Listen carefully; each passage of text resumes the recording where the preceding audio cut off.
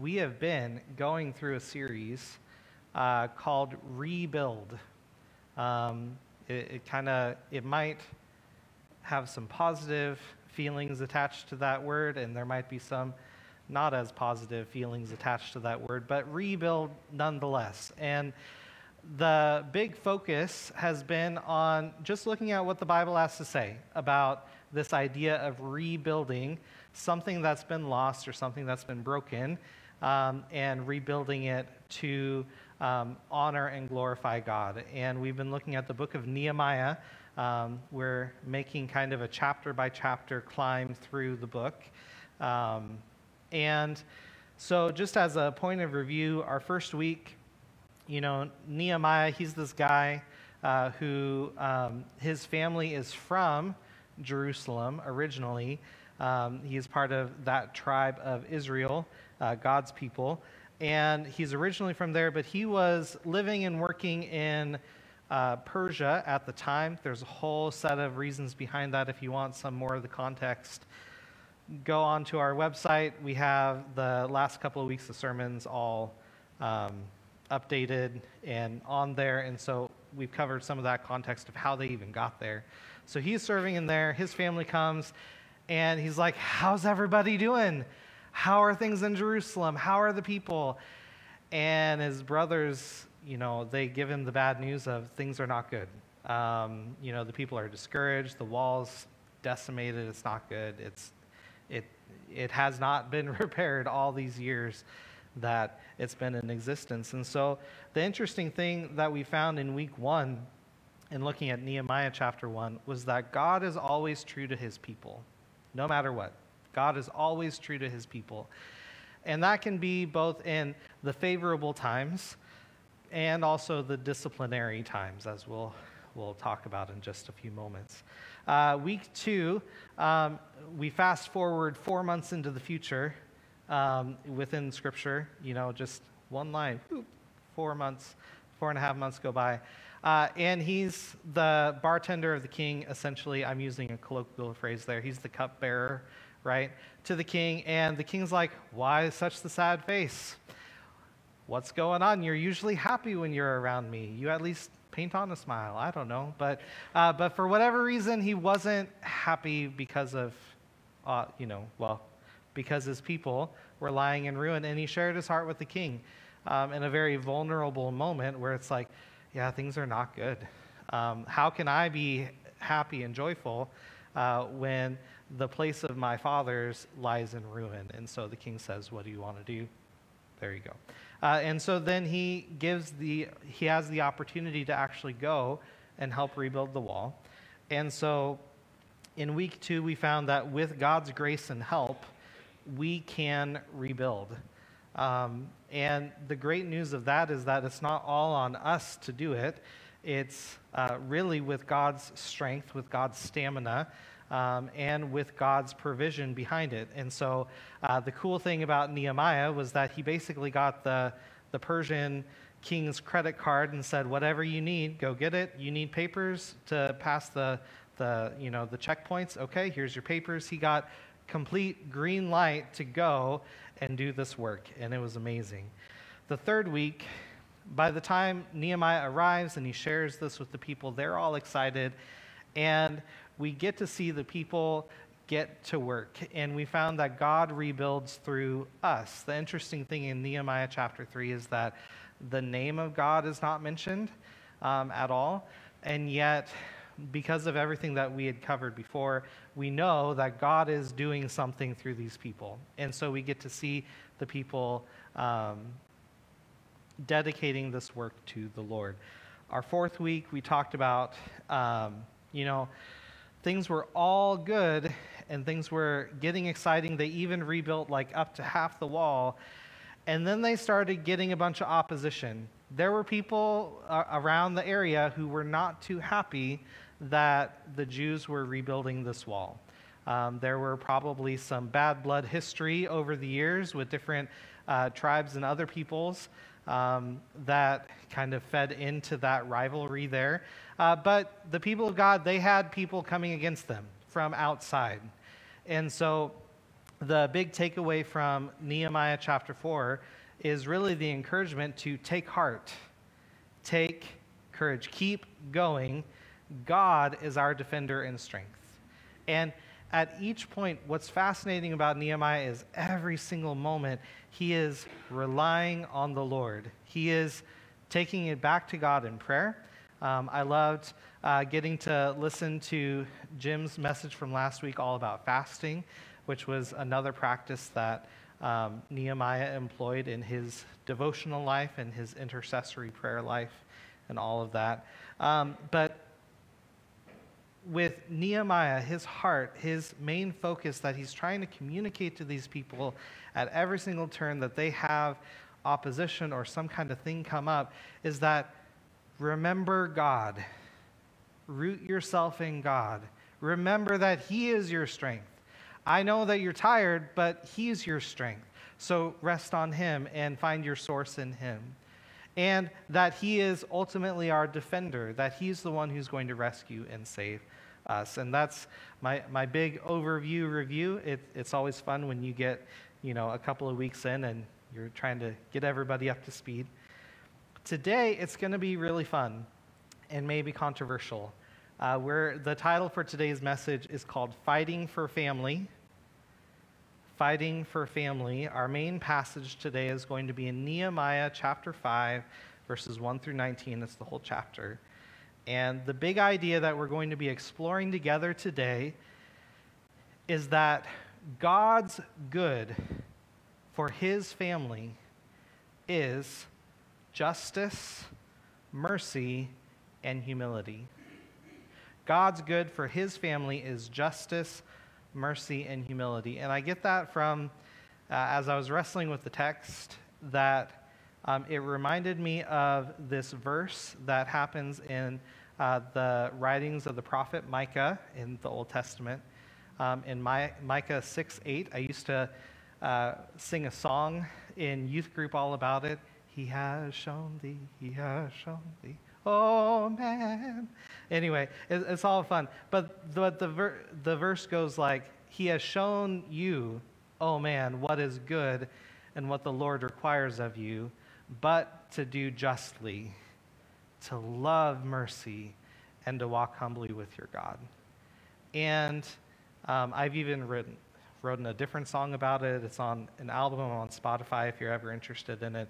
It's really fun. But it's an interesting thing if you were to boil everything down, what is it that God wants for your life? What is it that God wants you to get out of your human experience? And your human experience in relation to Him is ultimately those things, to know what justice is, what God's justice is, and to seek that for your life, to love mercy and to walk humbly. So God's good for His family is those three things: justice, mercy, and humility. Now, I've been trying to figure out an opening illustration to encapsulate kind of what's going on here, and there's a couple floating around in my head, so bear with me. We're going to get to the text in just a moment, but I want to kind of bring this down because I've been just talking a bunch of Bible stuff at you, and that's good. But sometimes we need to also see how might this apply to our lives, or how would this look. I think I'll go with the very first one that I had thought of with this. So when Angie and I had set out to get married, it was a joyous occasion. But there was a lot of stress, a lot of stuff coming from outside, trying to get at us and all that good stuff. But one of the fascinating things through that whole experience was how we had this huge community of people from different churches that we'd been involved in who just came around us and helped us get married and get started. It was awesome.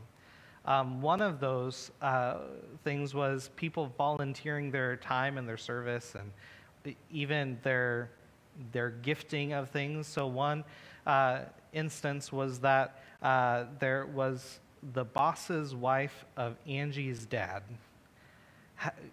They throw this huge cookout party thing every single year. They buy all this stuff from Costco, and it's just this huge summer bash. Angie's mom always is like, it's tourist picnic today. And anyway, but so this gal, she had offered to Angie, I'm going to cater your wedding. We're going to provide the food. We're going to do this thing. Well, scheduling didn't work out. She's like, I'm so sorry. This thing came up. I'm not able to do this. And I may not be, this might be like 75% of the truth, because some of those details are foggy as we're getting farther and farther away from that thing. But I know that she offered at that point, she's like, here's this money to go and either get a caterer to do the stuff or to buy the food so that you can do it. Well, Angie's mom had reached out. There was a gal in their church who had, a husband and wife duo, who had started this catering truck business thing. And so they said, hey, we'll do it. And we thought, awesome, this is so great. So this is where the details get a little fuzzy, but feelings were hurt. So bottom line is that what happened was we said, here's this money. So they went out and they bought a certain amount of food, and they wanted to kind of get some kind of compensation for their time because they were just starting up this business. It seemed all on the up and up.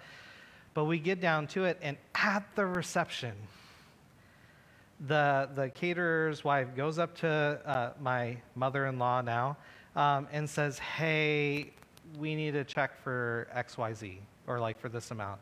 She's like, what are you talking about? You agreed to these terms, and we expected these terms. We didn't expect you to do all this other stuff. And so just feelings were hurt, y'all. It was bad news.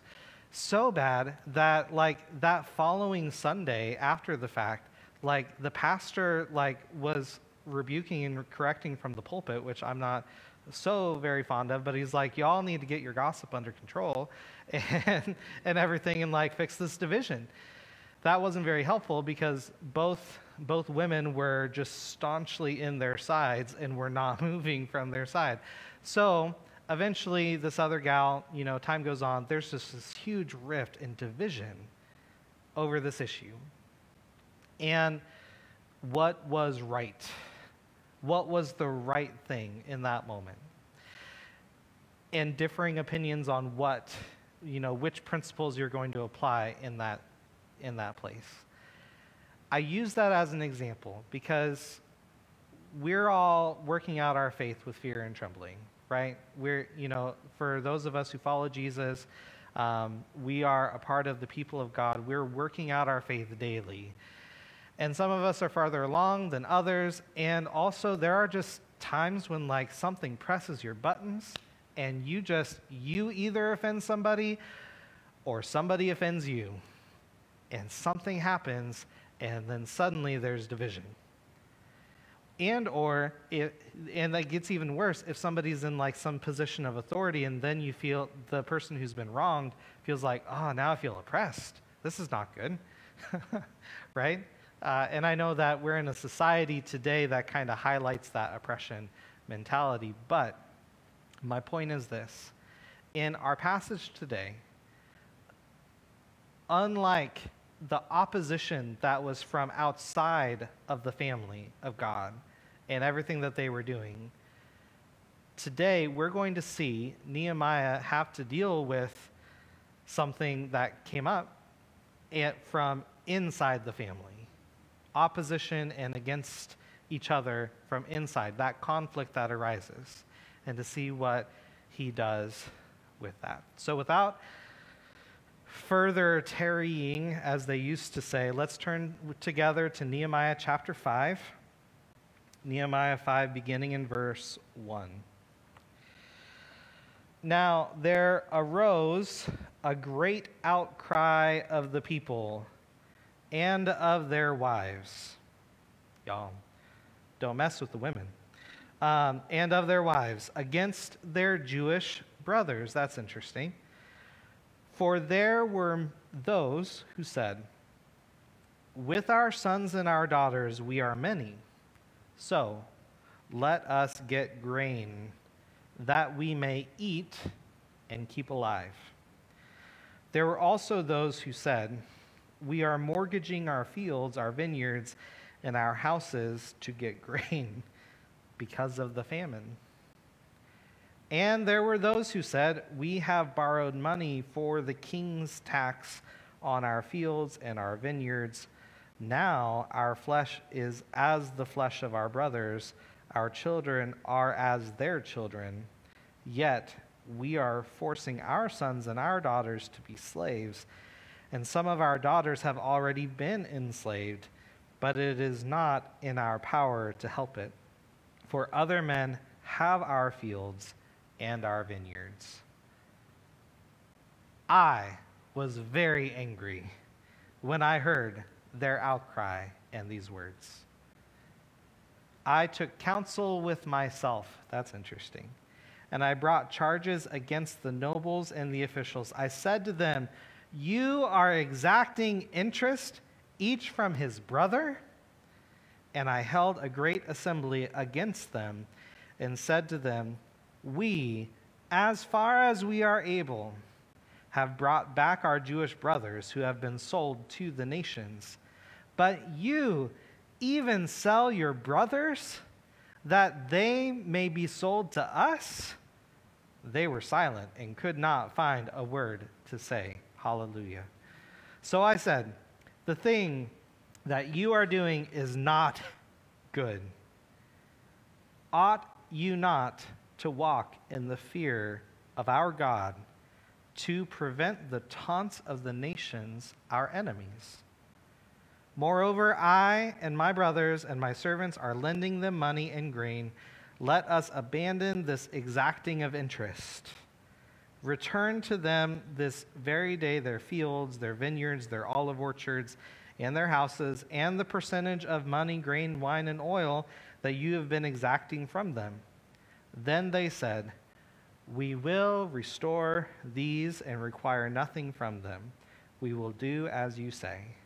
And I called the priests and made them swear to do as they had promised.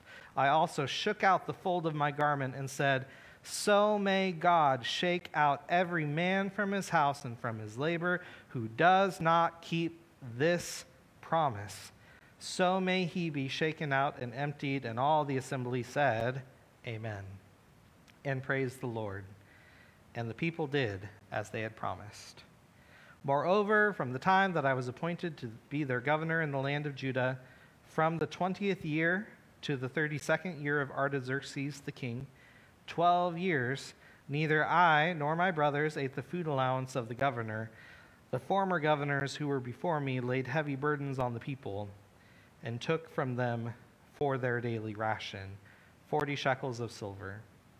Even their servants lorded it over the people, but I did not do so, because of the fear of God. I also persevered in the work on this wall, and we acquired no land. And all my servants were gathered there for the work. Moreover, there were at my table 150 men, Jews and officials, besides those who came to us from the nations that were around us. Now, what was prepared at my expense for each day? My expense for each day was 1 ox and 6 choice sheep and birds, and every 10 days all kinds of wine in abundance. Yet for all this I did not demand the food allowance of the governor, because the service was too heavy on this people. Remember for my good, O my God, all that I have done for this people. Amen. All right. Fighting for family. So, it's interesting, the first observation that I have of what Nehemiah shows us to do in this endeavor to rebuild, but then what happens when you need to deal with something in the here and now, and the squeaky wheel gets the grease, and you gotta just take care of, what's right in front of you. He listened to the people. He listened to others.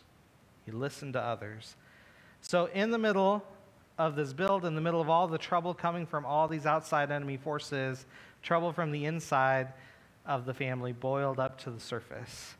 And so the good things that were happening is the family was growing, but for all the parents in the room, you know when the family grows, so does your food budget, right? And so this meant they needed food. And the family was going into debt, which, you know, in the book of Proverbs, it says the debtor is slave to the lender, right? So they're going into debt, but this is kind of like a slavery to them, just to get food during the food shortage. How many of you have had to put food on credit card? Right? I have, yeah. There was a whole season of life for me where I was serving at a church, and not this one, so don't worry. But I was serving at a church, and part of the expectation was you had to tithe. I had a weekly report I had to fill out that said, "Are you tithing?" or "Is your tithe up to date?" I'm like, "Sure, yes it is," and we were actually. And yet, we were having to put just basic staples on the credit card because I wasn't getting paid enough. And granted, I had agreed to that salary, but the fact still remained, my kids needed food. If a tire blows on the car, you gotta replace the tires, right? You know, things come up, and we were just getting into budgeting at the time, but anyway, enough about me. But for these people, though, these families who had been exiles in, Babylon and Persia and all over there, they had come back to the land. They were poor and destitute, and they were just trying to rebuild their life there because that's where God had called his people to. And they were poor, and they were going into debt for food. Also, they were going into debt for taxes because taxes were too high for them. And so then they mortgaged their property because I can't afford the food, I can't afford the taxes, now I got to mortgage my property to these officials who were there. And so the officials, they were making out pretty good, right? But for the people, it was not good. And it stirred up this contention because these people were feeling the pinch and like oppression of this. And they felt, and they were going into slavery as well. And so what's fascinating about the people of Israel is that for their family roots, they have a history of slavery, literal slavery. One of the interesting ways to know that the people of Israel are telling the truth in Scripture is that, very few, if any, nations in the world start out their story with, "We were slaves." And for us as a people, we were once slaves to sin. And yet, through the gracious rescue and restoration and redemption and all of that of God, of Jesus Christ, to save you, now you are his children. And now you are children of promise, and you have freedom in his name. Amen? And yet sometimes we feel like we have to go back into debt because of different things that are going on, or that I got to work this hard or do this thing because maybe what God provided isn't enough, or it feels like it's not enough. And so for these people, though, this is pre-Jesus. And so Israel, they were a family with a history of slavery. They were freed from bondage from the land of Egypt, right? Slavery, just as a reality, it robs a person of their God-given identity. It kind of strips them down to just an object, right? It objectifies them. Slavery, it robs a person of their social mobility. We know that in our nation's history with the whole debacle after the Civil War, when farmers in the South would say, "Oh, sure, you can still work on this land, but I'm going to charge you this amount," and the whole sharecropper debacle happened there. And so it really, even though these people in our nation were free, they were still indebted as well. And so it limits and robs you of your social mobility. Another thing it does is it robs you of your God-given liberty. That, for the people of Israel, they were a people who were supposed to be free. God had freed them and had brought them into the land flowing with milk and honey, and the land of promise, and it was supposed to be this good thing. And yet now they're not experiencing that. And there's a whole host of reasons for that, but that's the situation they are in. And so for Nehemiah, he's listening to them. And when you're met with this response, especially for us in today's world, but when you're met with this response, you kind of have one of three options. You can either get sad, you can get mad, or indifferent. And you can just say, that's too much for me to handle. I can't even deal with that. And yet for Nehemiah, he's in a position where it's his job to deal with it. And so, he has to. And, this injustice demands an action. So, second thing we learn, because God's good for his family is justice, mercy, and humility. The second thing we learn from our passage is that rebuilding and fighting for family requires that you have tough conversations. It requires that you have tough conversations. Justice demanded a response. When Nehemiah heard that the people had brought these charges against the officials, he got mad. I love that. It just says, I was very angry. This is the first time Nehemiah is angry in this book. It's amazing. You might not think it is, but I do. And so I also think it's interesting that, in every situation, Nehemiah goes to the prayer closet. Here, though, in verse 7, I love this. It says, I took counsel with myself. Not that, I don't want to belabor the point, but it's fascinating to me that it's not just that he was, flying off the handle mad. He also knew God's word. He knew what was right, what God's word said and what the standard was and how they weren't living up to the standard that God had set for his people. He got mad. He thought about it. Other translations say, I thought this over.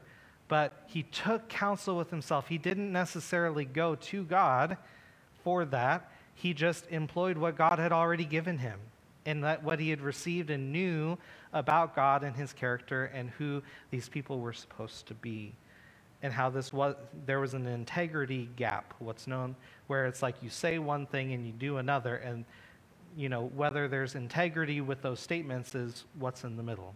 And the closer you are together, the more true, a lived out experience is, and the more of a gap there is, then that's where, this doesn't have as much integrity, right?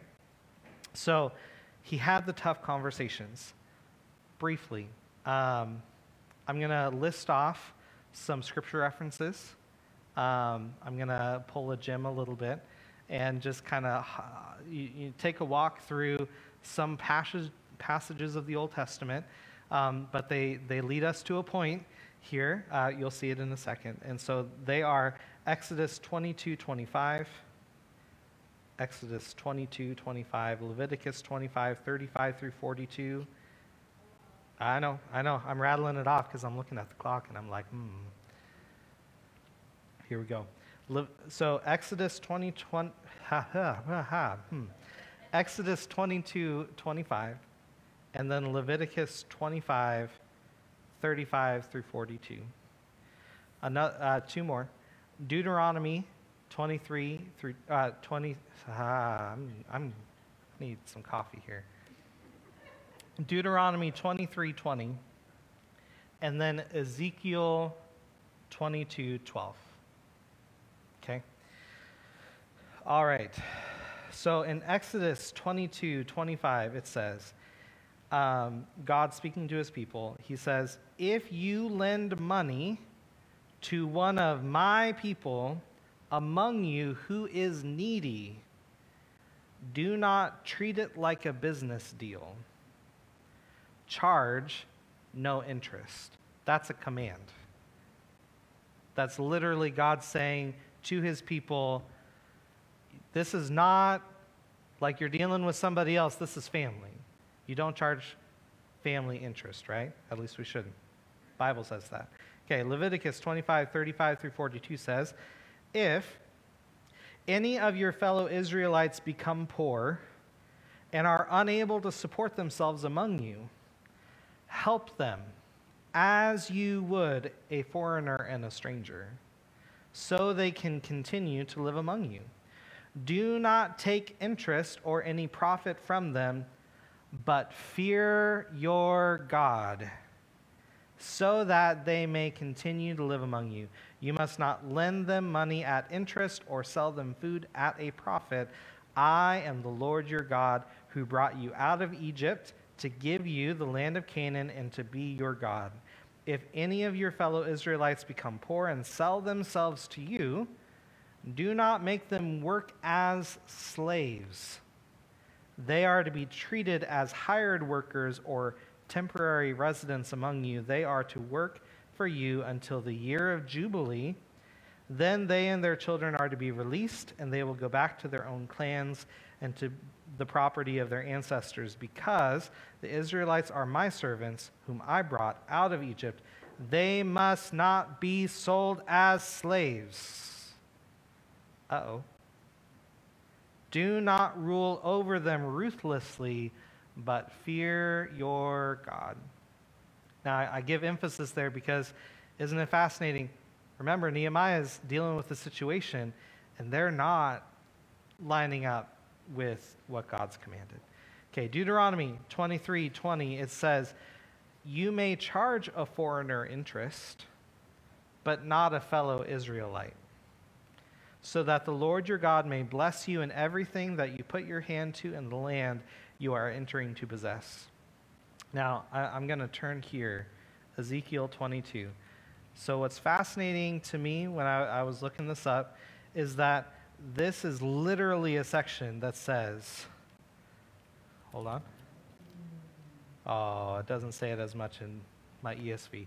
But in the NIV, the section heading is Judgment for Jerusalem.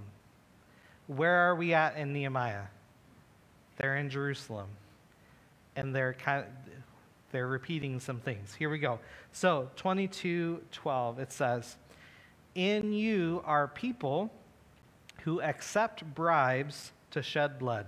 You take interest and make a profit from the poor. You extort unjust gain from your neighbors, and you have forgotten me, declares the sovereign Lord.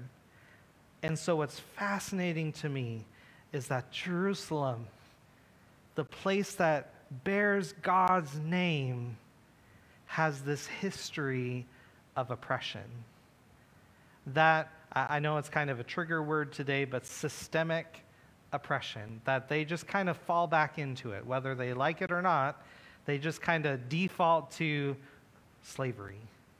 Like, this is the system that we're going to work off of. Slavery, debt, all of that. That's the system that they try to work off of there. And so Nehemiah, he goes about having the tough conversations where, we see that he sets up the meeting between him and the officials. Man, what a gut-wrenching meeting that would have been to walk into. Hopefully he was still hopping mad, so not, too much going on in his stomach region. I don't know.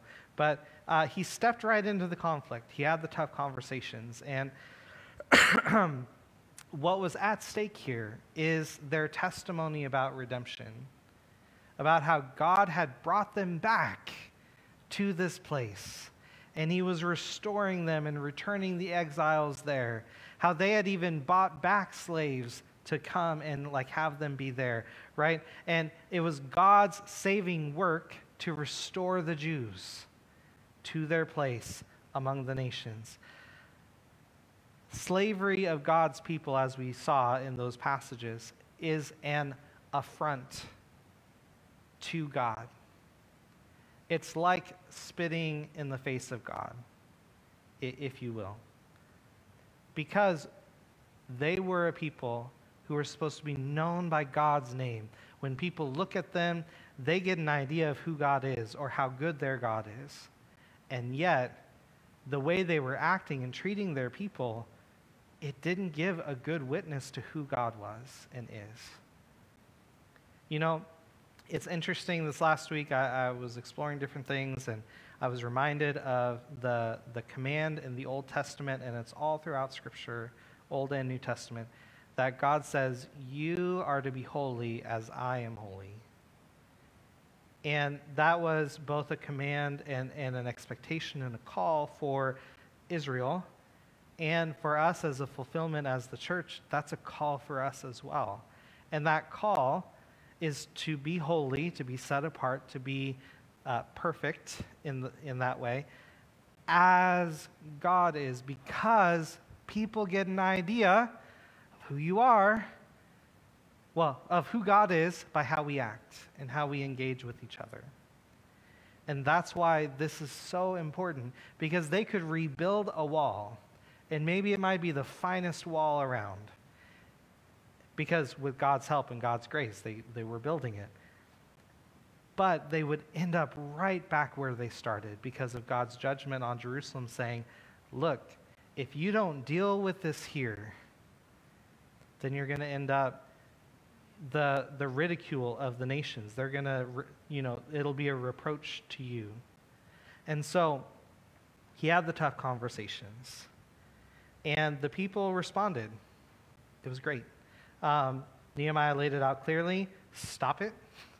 Stop doing what you're doing, right? Stop doing the wrong action. The other thing to do, return what doesn't belong to you. Kids, give back the toys that don't belong to you, right? Children of God, there you go. Return what doesn't belong and pay the cost to make it right.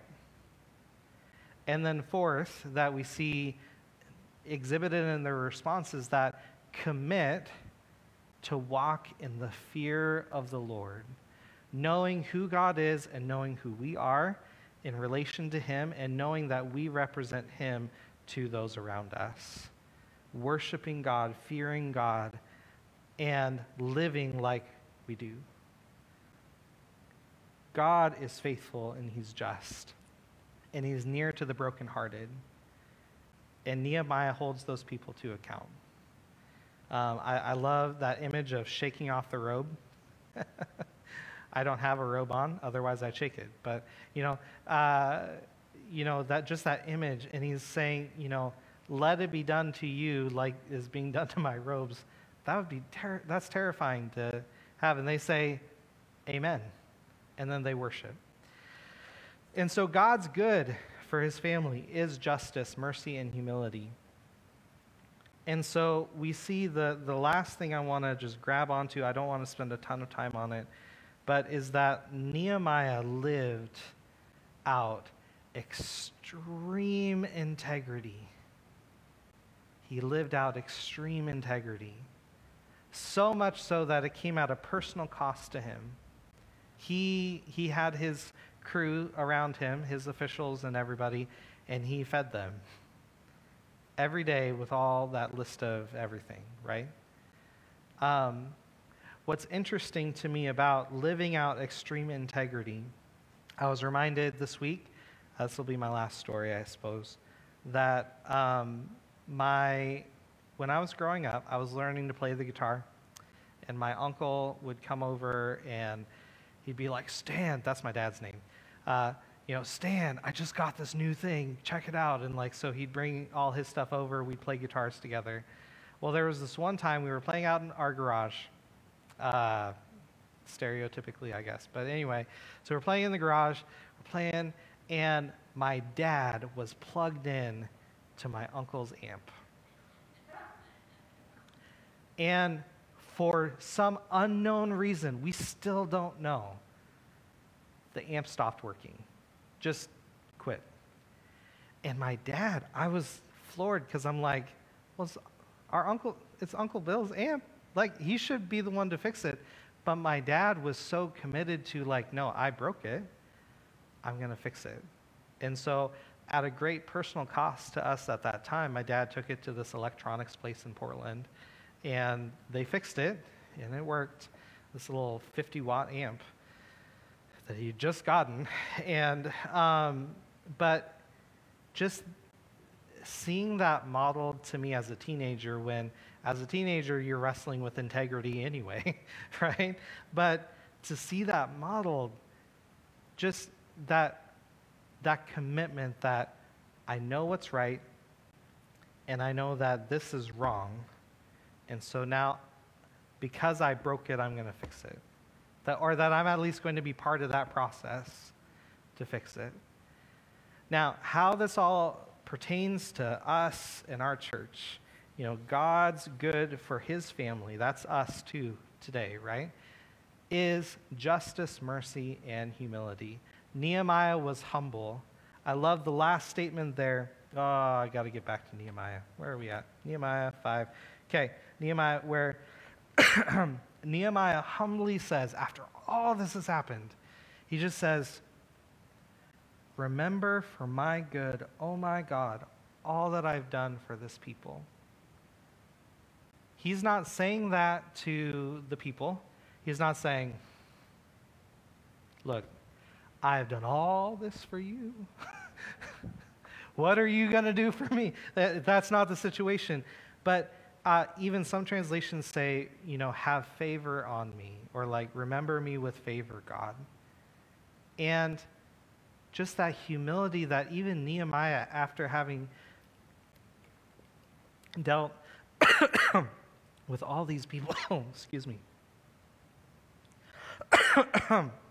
all these people and all their problems and all the problems from without and within, and he still has that humility to say, God, remember me. So my encouragement for us today, excuse me, once that tickle gets in there.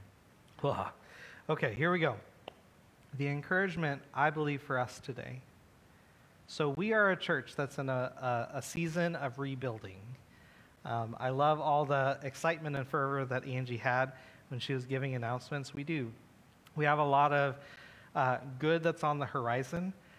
It's really going to be a lot of exciting new things that are more just people-based and less project-based. It's just going to be like us connecting with each other and hopefully bringing other people in to connect as well.